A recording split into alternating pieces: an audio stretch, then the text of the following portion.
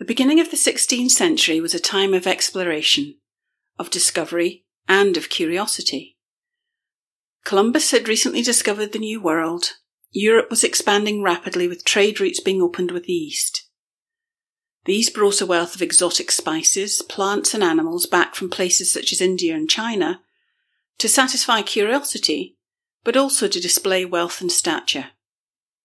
Any self-respecting gentleman, nobleman or king wanted to display his wealth with a show of the unusual, the exotic, and often the macabre. The natural world was becoming a focus of scientific and cultural interest, as these explorers and travellers were returning with examples and illustrations of new species. One man recognised that this was a time of opportunity, of curiosity and wonder, and he capitalised on it. To this day, one of his creations, despite its inaccuracies, lives in the annals of science and of art as a true masterpiece. This is the story of Jura's rhinoceros.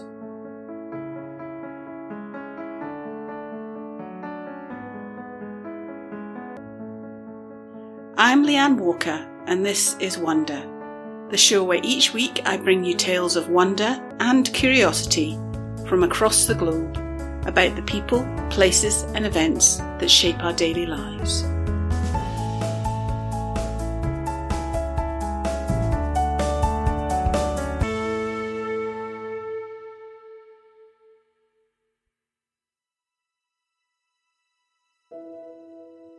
In early 1515, the then Portuguese governor to India is leaving India to travel to Lisbon with gifts from the Sultan of Cambay, now Gujarat, to give to the Portuguese king Manuel I. The King of Portugal, Manuel I, was the 9th child of Dom Fernando, and as such an unexpected monarch. The Fortunate, as he was known, reigned for 26 years from 1495 to 1521. He was an ambitious and adventurous king, one who encouraged exploration. He oversaw significant expansion to the east, in India and China, and to the Americas. He recognised the advantages that these new trade routes would bring to commerce and to his nation's standing in the world. Both Spain and Portugal were, at this time, powerful nations with great influence. By 1498, a maritime route to India was discovered by Vasco da Gama. By the early 16th century, the maritime route to India, first discovered by him, was further developed by the second governor to India, Admiral Afonso de Albuquerque. As governor, the admiral served Portugal well. He strengthened his nation's standing and wealth through the expansion of these maritime trade routes to India. These and other events helped Portugal to establish an overseas empire, making it a very wealthy nation. Manuel used that wealth to build a number of royal buildings and to attract scientists and artists to his court. This was all carefully designed to send a message to all Europe and to the rest of the world. In 1514, Manuel I authorised Afonso to send an envoy to the Sultan of Cambay to get his permission to build a fortress in Doi, a city in the kingdom. The Sultan wouldn't agree to this, but to lessen the disappointment and maintain relations with the king, he gave Afonso a number of gifts from him to bring back to Lisbon for the king. Among the ivory furniture, porcelain and spices was a majestic adult Indian rhinoceros, an animal not seen in Europe for centuries. When the ship docked, the majestic Indian rhinoceros was offloaded and presented to the king. He was delighted. People came from all around to view this amazing beast. Soon after its arrival in Lisbon, word of it reached out across Italy, France and Germany, where in Nuremberg, one artist in particular, Albrecht Dürer, was fascinated by the news. Albrecht Dürer was born in 1471 in the city of Nuremberg in Germany. He was the third of 18 children. His father was a goldsmith, and it was he who originally taught his son Albrecht to draw. Albrecht had a keen eye, innate curiosity, and a love of all things to do with the natural world.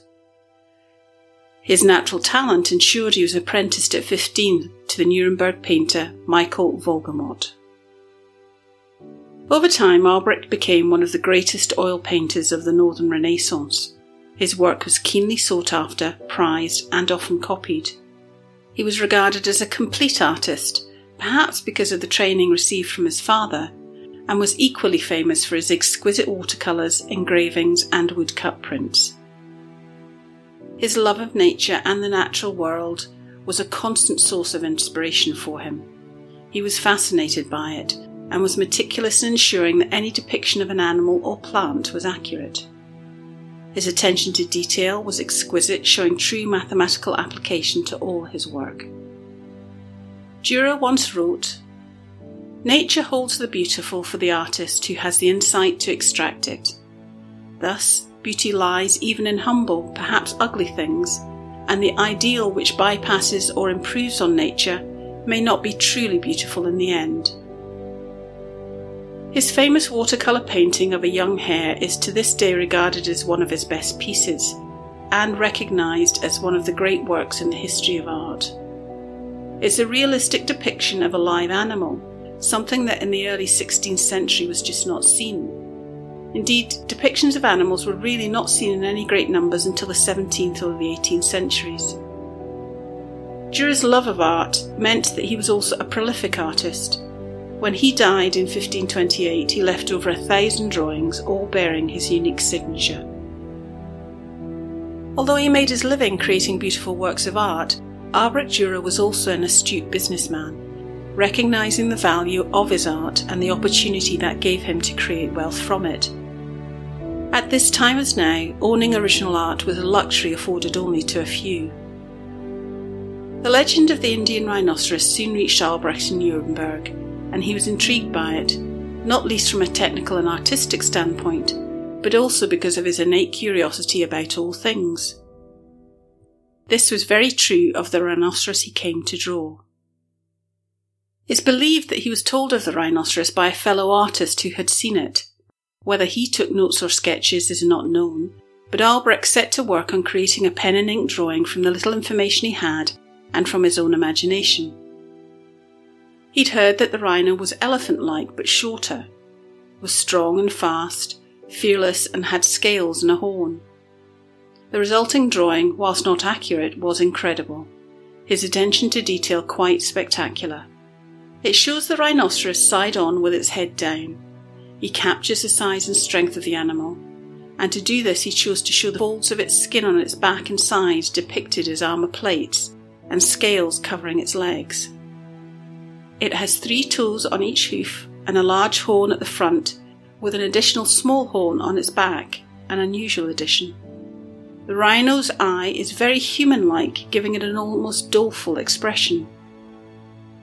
When you see the drawing and study it, you get a true sense that it has a feeling of life about it, of great power and also great imagination. Albrecht was very careful in his depiction of the rhinoceros to ensure that all who view it knew of its strength and of its importance.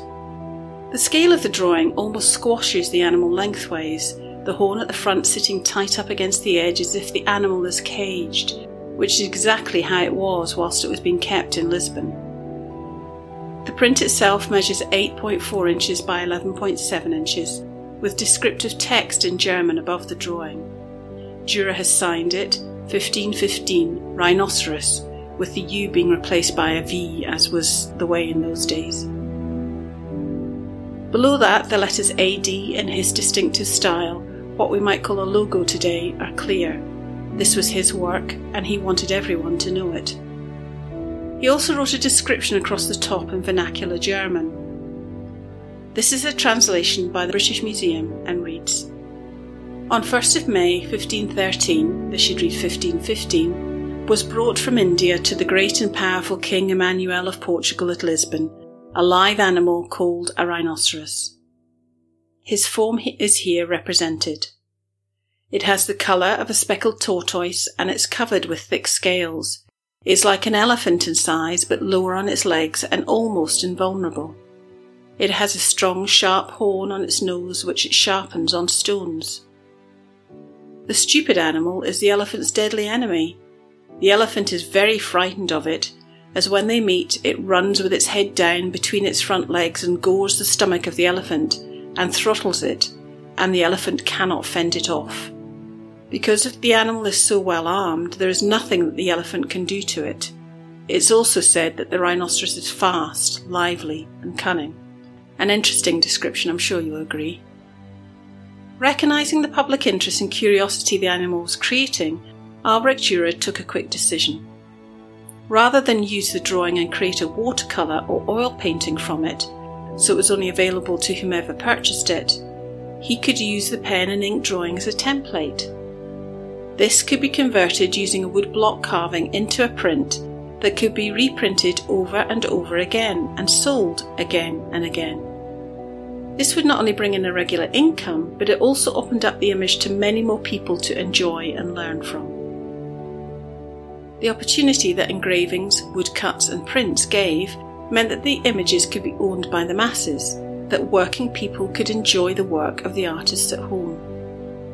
Woodcut printing came into widespread use in Western Europe in about 1400, and Dürer's home of Nuremberg was one of the printmaking capitals of Europe along with Venice, so it was not surprising that he had an interest in and a keen knowledge of the printing technique. So this is exactly what happened. Albrecht Dürer copied the sketch across to a woodcut. This would make the printing of it more cost effective, as it could be done accurately and multiple times without the image being affected. The carving of the woodblock was done by the woodcutters in his studio. A common practice, this type of work was a collaborative process. These would have been highly skilled people. The level of detail and intricacy in the image called for a high degree of accuracy and careful work. The image became known as Dürer's rhinoceros. It's thought that within his lifetime the print was reproduced 4,000 to 5,000 times. The original woodblock eventually became fragile, having been reused so many times. It hasn't survived, having been last seen in the 18th century. Despite the inaccurate representation of the rhinoceros, because it has been penned by Albrecht Dürer, this made it the iconic image of its time. Another live rhinoceros wasn't seen in Western Europe again for over 50 years, and this representation became the standard from which copies were made. It remained popular even after more correct representations of the great animal were known. And what of the original rhinoceros? Well, King Manuel quickly grew tired of it and decided to send it to Italy to Pope Leo X, whom he was trying to curry favour with. Sadly though, they never made it to Italy. On the way there was a storm at sea, the ship sank and the rhinoceros, although able to swim, couldn't break free from its chains, and sadly drowned with the ship and its crew. Albrecht Dürer died in his hometown of Nuremberg in 1528. His original drawing of Dürer's rhinoceros is kept within the British Museum, having been gifted there, a treasure to preserve. The drawing, not only a great piece of technical work with its fine detail, interpretation and skill, also represented a world 600 years ago that was opening up, with new experiences and understanding, new discoveries and greater, more diverse connections being made. It began to show what the world has to offer. It was new and exciting, and still is to this day.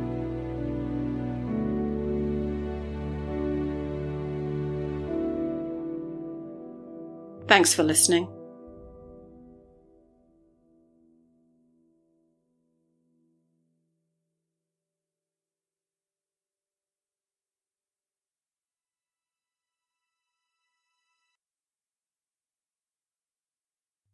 For more information, links and sources, head on over to the website at www.injustoneday.com/rhino.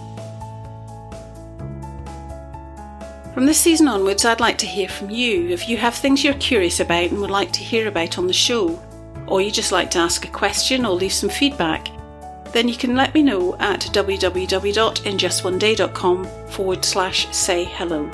There's some instructions on how you can do that, or if you've got any difficulty, you can email me at hello@injustoneday.com. But until next time, thanks for being here and have a great day.